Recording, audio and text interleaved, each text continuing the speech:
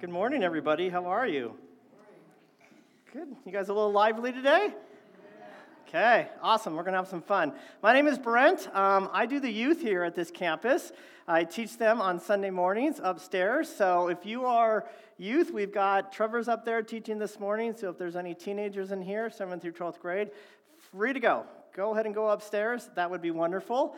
We are going through the book of Mark this morning. So this is my part-time gig, which is nice. I work at the YCC Family Crisis Center in downtown Ogden. It's a domestic violence shelter, but what I normally do there is I get to go to all the schools and talk to all the students about healthy relationships and safe dating and things like that, which is super fun. Fred helps us out with that, which is great. And but you know what? Sometimes it's good just to talk to adults, Not hearing fart and burp jokes and things like that is wonderful. So some of you do that, I know. But it's good. So about 10 years ago, my wife and I moved from Roy with our kids to Hooper. I know I say it weird, but I'm from California. We moved to Hooper, and we have a 2-car garage, and I have a lot of stuff. I have a lot of camping gear, sports gear, rock climbing gear. My wife says I have too much stuff, but I have a lot of stuff. And so a couple years after we moved in, my father-in-law and my mom came to visit, and he's amazing. So we built these 2 big, tall shelves on both sides of our garage to keep all my stuff. And it was we made it so it would fit straight in like a 5-gallon tote, but on each side. So it kind of narrowed our garage a little bit. But at the time, it wasn't a big deal because my wife and I had kind of smallish cars. Years went by. Our kids got older. They got their license, unfortunately, and then they got cars and started driving. And so my son and I were voluntold that we had to park out of the garage on the street so the girls can park in the garage. And that went on for a while, winter after winter after winter. And then my son ended up moving and going to the U, so he lives in Salt Lake. This year, my daughter moved out and is living in the dorms at Weber State. And so I'm like, yes, I get my parking spot back in the garage. This time, though, I have a GMC Envoy, which is a larger vehicle. So I literally have to pull into my garage now, it doesn't fit. I pull into my garage, and either I park too close to my wife's car, and we're folding our mirrors in and going like this between them, or I'm pulling too far over to the shelf side, and I'm hitting my door, and I have to scrunch in there, to kind of get out. Or if I park too close, I can't even open my door, I'm literally climbing over my middle console into my passenger seat, out the side door without hitting the door on my wife's car. It just is not working at all. I mean, it's better than outside, but my car does not fit in the garage, unfortunately. So all that to say is if you guys have been following us in this series of Mark and talking about the life of Jesus, we are seeing that Jesus is not fit into especially into the religious system of his day with the Pharisees and the religious leaders. It's not working. And people are trying to put Jesus in a box all the time. People are still trying to put Jesus in a box today. But Jesus does not fit in anybody's box, at all. And I think that's a really good thing. And so religious leaders have added a lot of laws and a lot of things to God's Old Testament law. But they really didn't understand that in order to change the law or in order to fit Jesus in the law, they would have to change the whole system and really the heart of the system. And so that's what we're kind of talking about today is the heart of religion, not just religion itself.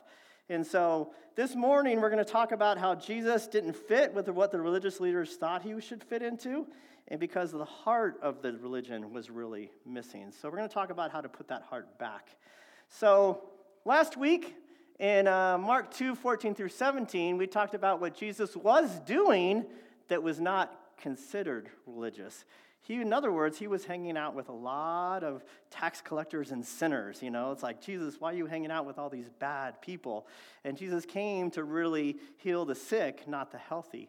But today, in these verses, we're going to talk about what Jesus wasn't doing that was considered religious. So Jesus couldn't please anybody at this point, and that's a good thing. And so that's what we're talking about today. So the religious system was created in the Old Testament, did have a purpose, because it pointed to something coming that was far better than all the religious rules, and that was Jesus. And so it's something that we couldn't contain in the religious system, that we couldn't contain Jesus in it, and it shouldn't have been added to. But we're going to see here in Mark chapter 2 what all the religious police, we're going to call them religious police, had to say. So when John's disciples and the Pharisees were fasting, some people came to Jesus and asked, "Why don't your disciples fast like John's disciples and the Pharisees do?" And so fasting was one of these practices that was kind of built into the religious system of that day, of Jesus' day, and it became more like a duty.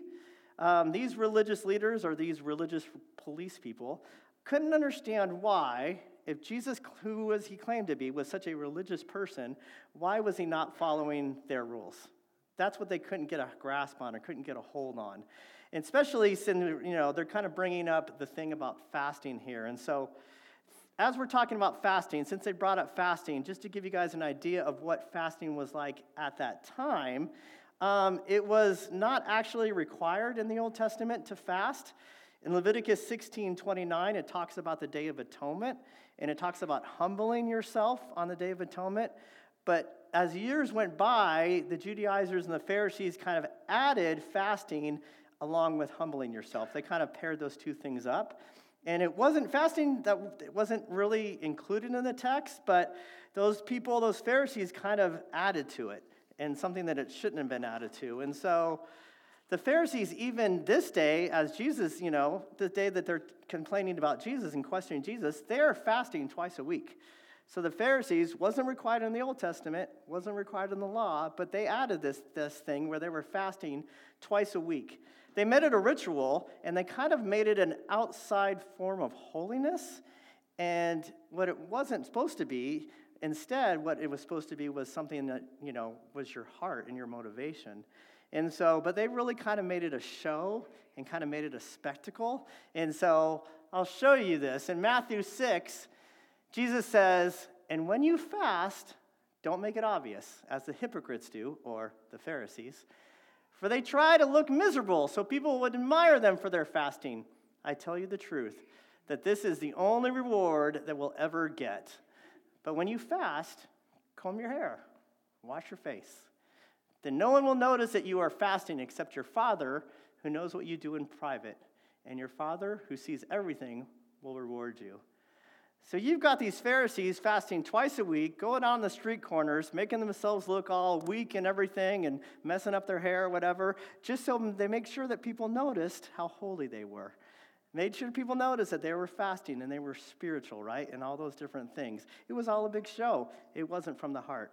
It's like if you go to the gym and you're like, you're working out, and somebody walks by and you're like 98, 99, 100, and you're really on 2. So it's like things like that. You're like, oh, like nobody walks like this, but after you walk out of the gym, you walk like this, and it's just a big show, right? It's like that type of thing. And so that's what the Pharisees were doing.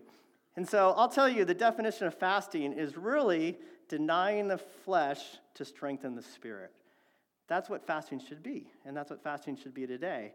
We're denying our flesh in order to focus on our relationship with God. When I fast, whenever I get hungry, those hunger pains, my stomach growls, it reminds me to pray. It's kind of like that thing where you're sacrificing one thing in order to remind yourself to do another. And so I'll give you a few things here. Fasting was intended to reflect a declaration that something is wrong. And so it could be something wrong in your life. There could be sin in your life. It could be bad habits that you have that you're fasting in order to focus on God to get rid of those bad habits. It's a spiritual discipline. It's also a sign of grief and mourning sometimes.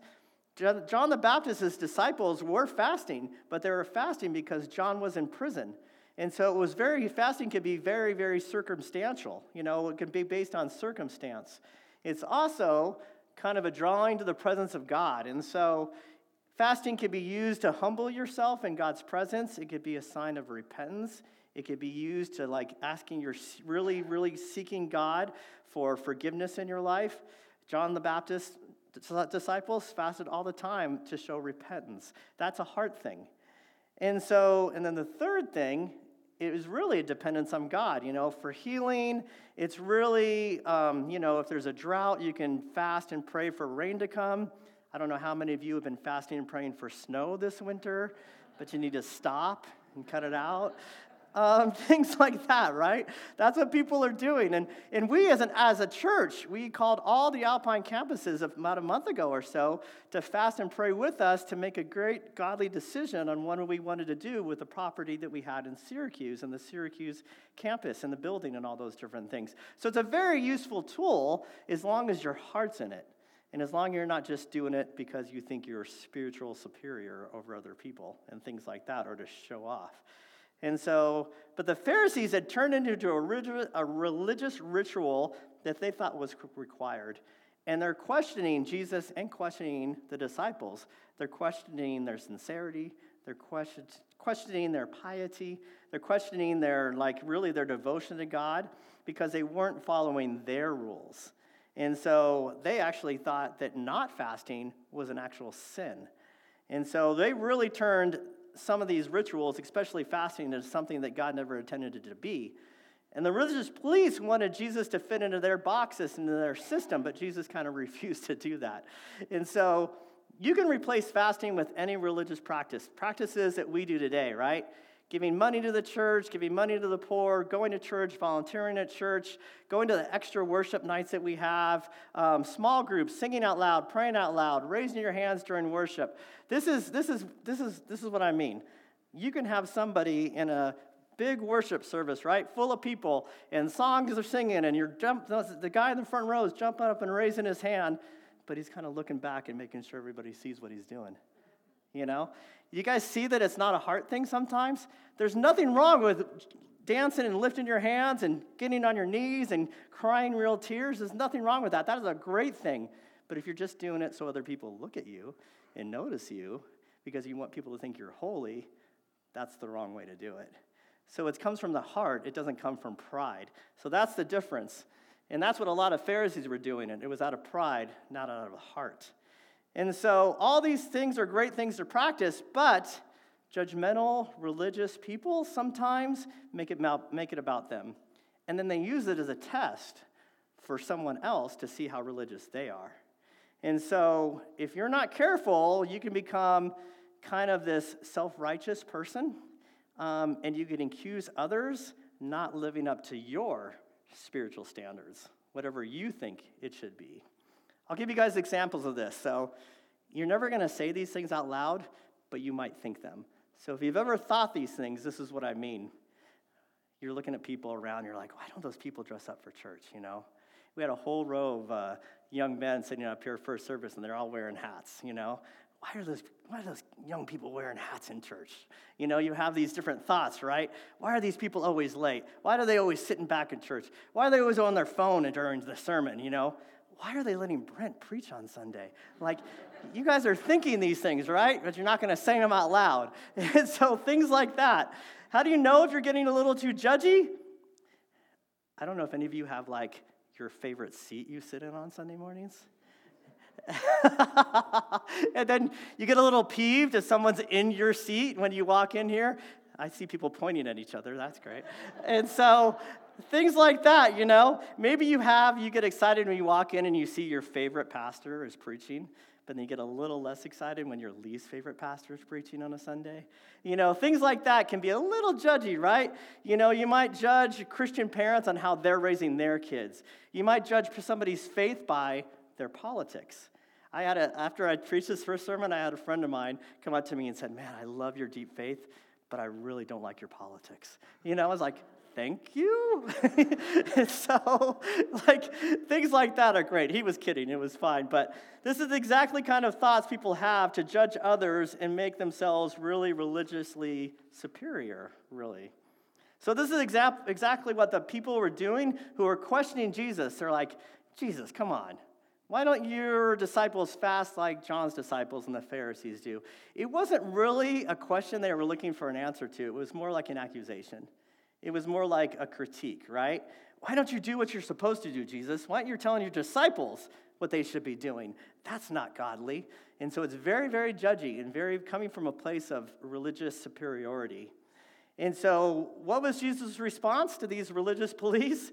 He explains why he wasn't going to fit into their box by giving them an example about a wedding feast. And so maybe you've heard this before. Jesus replied do wedding guests fast while celebrating with the groom? Of course not. They can't fast while the groom is with them, but someday the groom will be taken away from them, and then they will fast. So like Jesus normally does, he takes a common life experience and he kind of tells a story or uses it as an illustration. And the groom here represents Jesus, and the wedding guests represent like his followers or his disciples. In the Old Testament, the bridegroom was really used as a metaphor for God. And so again, Jesus is taking this thing of talking about himself as divine and divinity. And so in that day, the bride and groom wouldn't just get married and then go right off to their honeymoon. Instead, they would actually have a week-long, party for everybody in town. And so, here's the bride and groom celebrating for 7 or plus days, with everybody in town, their wedding, which seems really fun, but I'd rather go on a honeymoon right afterwards, And so things like that. And the rabbis would actually, declare this joyous celebration, like, let's put away our religious practices for this week and let's celebrate with this couple. So it was a wonderful thing, right? Time of joy and celebration. And so the celebration was more important than observing those religious rituals of the time, which was wonderful. Nobody fasts at a wedding, right? You're not going to go to a wedding and fast. People are going to feed you. I love getting invited to weddings because then I know I'm going to get a great free meal, It's wonderful. I do weddings, and I love doing weddings, which is wonderful. And so one of my favorite weddings I've ever done was in Cannon Beach in Oregon. Right along the beach with the big rocks and everything. It's beautiful. They flew me out there. They paid for everything. We went to the rehearsal. Beautiful day. It could rain any time in Oregon, right? Beautiful day for the rehearsal. Beautiful day for the wedding. But the rehearsal dinner was like this super nice, expensive place right on the beach. Freshest seafood you'd ever have in your life. I don't even like seafood, but it was delicious. And then we had the beautiful wedding, beautiful day, and then we went back to the reception, big, beautiful reception, steak dinner. Oh my gosh, so freaking good. It was great, one of the favorite weddings I've ever done in my life. And weddings are supposed to be full of joy. They're supposed to be full of celebration. And that's why Jesus is using this illustration, because he's saying that now he is here. He is with his disciples, and it's not a time for fasting either, because Jesus is doing amazing things. He's doing miracles. He's healing people. Demons are being cast out. People are repenting their sin. This is a time of celebration when Jesus was here. And he's saying this is like a week-long wedding feast, all those years that Jesus was there doing all these miraculous things, and it was like God's presence was there during that time. So it wasn't a time to fasting.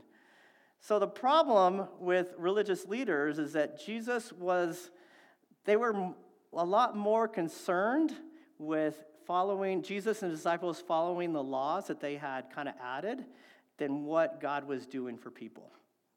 And so they were kind of missing the point. And so I feel like today, if we're doing all the spiritual traditions out of habit or formality or whatever, we could be totally missing out on what God is doing for us or for others. And so we've got to put the heart first, not the religious rules first. How many of you have heard of the Asbury University revival in Kentucky that happened like a month ago? A bunch of you? Yeah, it was an amazing thing. This is a Christian university in Kentucky. They have their normal service, their normal chapel service during the day. And after the chapel service, people started leaving, but there were a crowd of students that just felt like they just wanted to linger in God's presence. So they started singing more worship songs. They started worshiping God, and it went on. And then more students came in and joined them. And then pretty soon, the whole place was full again. And people are singing and worshiping God, and it was just this beautiful thing. And literally, this lasted for 2 full weeks, nonstop.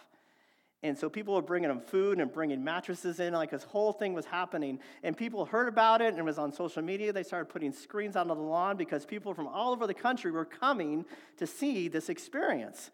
And it was incredible. They said that they estimated about 50,000 people from across the country came sometime during those 2 weeks. And so all these amazing things were happening. People were getting saved. It was just incredible. But there was always those people that had some criticism to say about it. And here's the interesting thing. The criticism didn't come from non-believers. It came from other Christians. And so there was a lot of things that people said about this, and I'll read you some. They said, revival is more than singing and crying. These Gen Zers are just emotional babies. This is just a spiritual, emotional manipulation, and these students need to go back to class and study their theology. Do you guys see how people, I feel like they just missed the point, and they missed the heart that these students had for God. And we can just totally miss it. We can get so caught up in traditions, we totally miss what God really wants to do. And so things like that, unfortunately, happen all the time. And if we get back to Jesus' wedding feast illustration, typically the wedding guests would leave after a week, the bride and bridegroom, and they'd go to their home and they'd be done, right? But in this illustration, Jesus says, but someday the groom will be taken away from them, and then they will fast. And so this is kind of a foreshadowing of his death on the cross. And it's really, he's saying, yes, there's a time to celebrate with me when I'm here, but when I'm gone, then that's going to be a time for fasting. And that's exactly what happened. And so, but they're not going to fast because it's a ritual. They're not going to fast because it's some part of a religious system or to appear holy, but because their disciples longed, their hearts longed for the presence of Jesus. That's where fasting and mourning comes in. And so Jesus made it very clear that fasting is not about checking a box or a ritual that you're supposed to do. Fasting is actually tied to something that's happening. So when we're celebrating God's goodness and mercy and salvation in your life, it's really not a time to fast, right? That's because fasting is not the right activity to express like praise and gratitude. But if you're mourning loss or if you're mourning sin in your life, that is a great time to fast. That's a wonderful time to fast because it comes from your heart. And so fasting is not this righteous activity that we just do because we're supposed to. It is supposed to be something that is really about your sourness, about your brokenness, about your need. It's really from sincerity. And the same thing applies to every spiritual principle, right?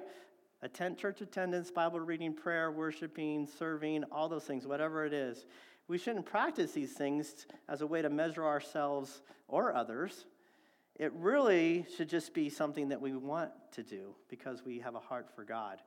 And honestly, all these things, you can do all these things and you can look really great and it can be totally fake. Like these things are easy to fake. And people use these things to trick others to show how this, super spiritual they're not when it really doesn't come from their heart.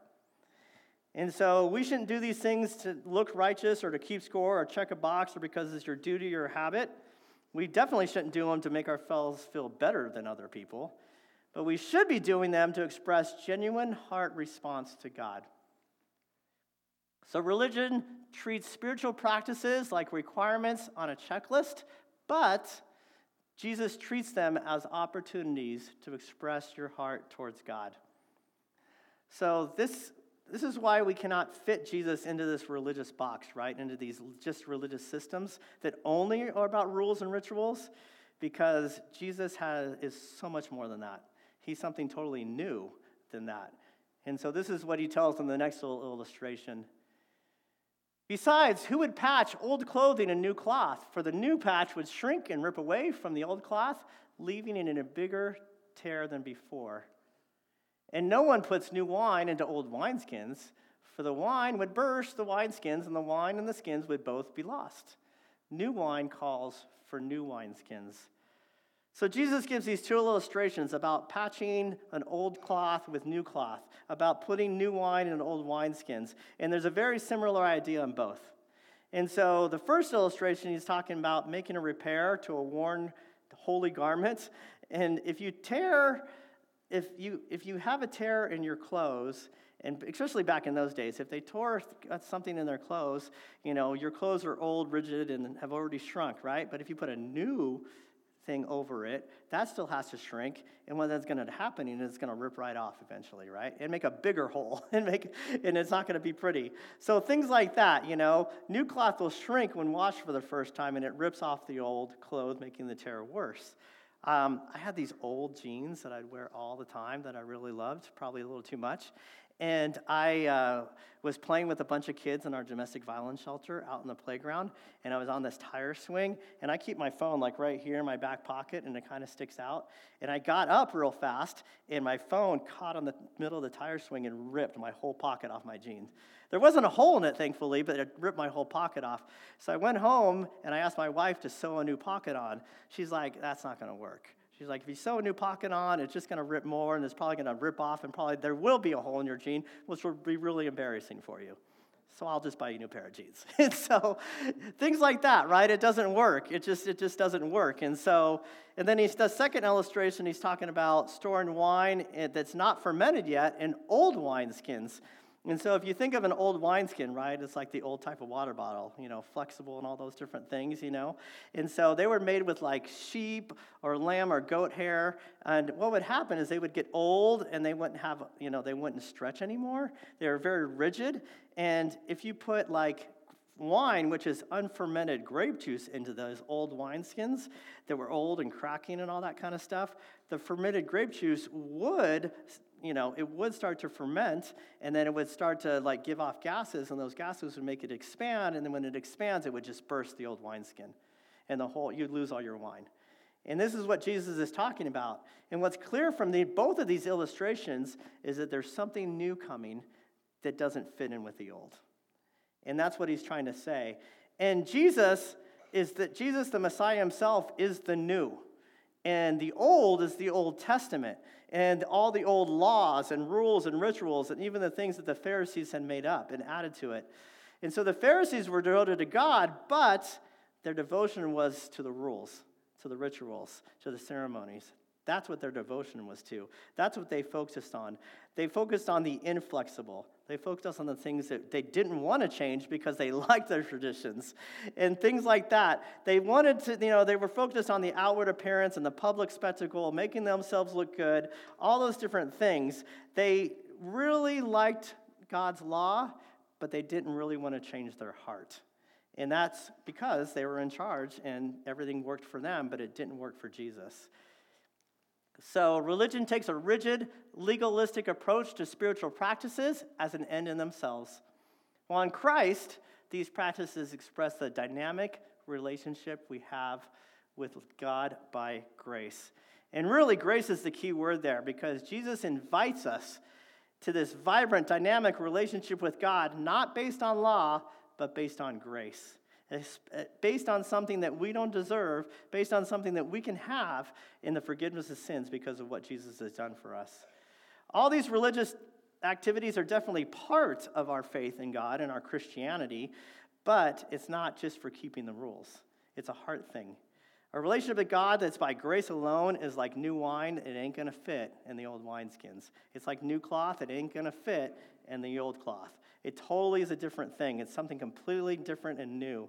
And it can't be compatible with all those different things. Fasting and religious activities can be about cultivating a new life with Jesus, but it has to be from your heart. And so it can't be skin deep. It can't be practicing all these things as an end in themselves. It's not just a formality.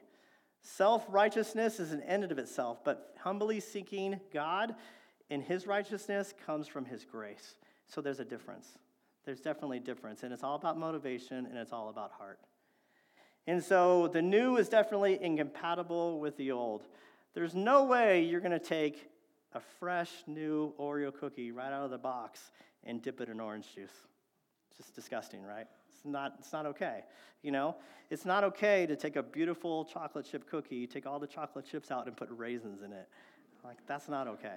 I don't know how many like raisins, but Bruce likes raisins. I don't know why.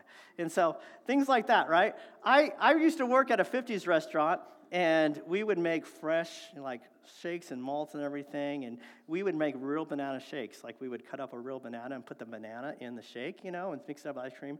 Super delicious. I had this idea one night. I like pickles, so I took a long pickle. You see where this is going? I took a long pickle, and I chopped off the pickle, and I put it in the ice cream, and I mixed it up, and I'm like, yeah. And so I started to drink it. I spit it out. It was the most disgusting thing I've ever drank in my life. I don't know. Maybe somebody pregnant would like it. I don't know. But this is bad. You can't mix certain things, right? Certain things don't mix. Like old tradition rules in and of themselves don't mix with the love and the freedom and the heart that we should have for God. They just don't mix. Things like that don't go together. And if we gave the religious leaders a benefit of doubt, maybe they were impressed with Jesus' teaching. Maybe they were like, you know what, let's add some of what Jesus is talking about to our rules so that we're still in charge. Jesus blew that out of the water, and he expressed the folly of that idea. And he was like, no. That's like just putting me in a box. That's putting new wine in old wineskins that's going to burst, or putting a new patch on an old cloth that's going to tear. He's like, you can't do this. You can't add rejoicing to mourning. You can't add grace to self-righteousness. You can't add humility to pride. And you certainly can't add a transformed heart to all your religious rules and ceremonies and things. The Christian life is not about mixing the old with the new. It's about the fulfillment of the old into the new. And that's exactly what Jesus did. So Jesus took all the Old Testament laws, all the prophecies. He took even the religious system that they had with the temple sacrifice, where they would sacrifice a lamb. Jesus took all that, and he was like, I'm going to fulfill this. I'm going to be the lamb. I'm going to be the last and final sacrifice, so we don't have to do all those sacrifices anymore. So he fulfilled the Old Testament law and all those systems so that we don't even have to do those things. There's a lot of things that we do still practice, like communion that we're going to do today, which is a beautiful thing to remember what Jesus has done for us. But it has to come from our heart. It has to come from real motivation. And so there are two ways to destroy a thing. You could smash it, or you can let it fulfill itself. And the illustration here is an acorn. If you take an acorn, I could just put it on a table, smash it with a hammer, that's it, it's over. But if you took an acorn and you buried it in the ground, and it destroyed itself but became a beautiful tree, that is the purpose of that acorn. That is the fulfillment of that acorn. And so instead of taking all the law and throwing it away, Jesus came to it and he fulfilled all the promises that God had promised. And this is the beautiful thing about the continuation story that's throughout the entire Bible. And so Jesus fulfilled those things. Jesus' point was really clear today. If you try to put Jesus in this religious system only, and if you try to put him in a box of what you think he should be, you know what? You're going to destroy everything that Jesus came for and who he is. Jesus came to put our heart back into the religion. You can't just have religion by itself. And so I want you guys to ask yourself today, why do you do the things that you do as a Christian? Why do you come to church on Sundays? Is it habit? What does it mean to you? Why do you read your Bible or pray? What is your motivation for doing all of these things, right? Start thinking about that. Do you do it out of habit or tradition, or you do it just because it's supposed to do, or you think that's what you do in Utah, or you want to have something for your family, or is it really something that's transforming you and transforming your heart? That's what I want you to think about today. Fasting and other spiritual practices are so valuable. They're so good. But they're not an end in themselves. They're to point us to Jesus. And we can't use these things as a way to feel elite or to feel spiritual or especially to look down on others. That's what we don't use these things for. We use them as a private thing or even a public thing together to draw all of us closer to Jesus. These things should be an expression of our love to God and our heart's desire for him. So we are going to practice communion today. And Paul said in 1 Corinthians, on the night when he was betrayed, the Lord Jesus took some bread and gave thanks to God for it. Then he broke it in pieces and said, "This is my body, which is given for you. Do this in remembrance of me." In the same way, he took the cup of wine after supper, saying, This cup is the new covenant between God and his people, an agreement confirmed with my blood. Do this in remembrance of me as often as you drink it. And so if you guys have those little cups, right, with the wine and the crackers in it, if you don't have those, just raise your hand. Bill's got a bunch of them. He could bring them around to you. And so this is what we mean by something that I think is a wonderful illustration, a wonderful religious practice, a wonderful way for us to be able to remember what Jesus has done for us. Because he says that just like that cracker, his body was broken for us. Just like that wine, his blood was poured over us for our forgiveness of our sins. And so this is why we do it. We do it so that our heart and our mind and our soul can remember the amazing thing that Jesus has done for us. So I'm going to pray, and then as the worship band sings their last song, you can take that at any time. So let's pray. Lord, thank you so much that you have come to give us a relationship, God. God, we thank you that we have your word. Lord, we thank you that we have things like communion and things like fasting, and we thank you for this building and for this group of believers. We thank you for this body of Christ. We thank you that we can have fellowship with one another and learn from one another. We thank you for all those things, God.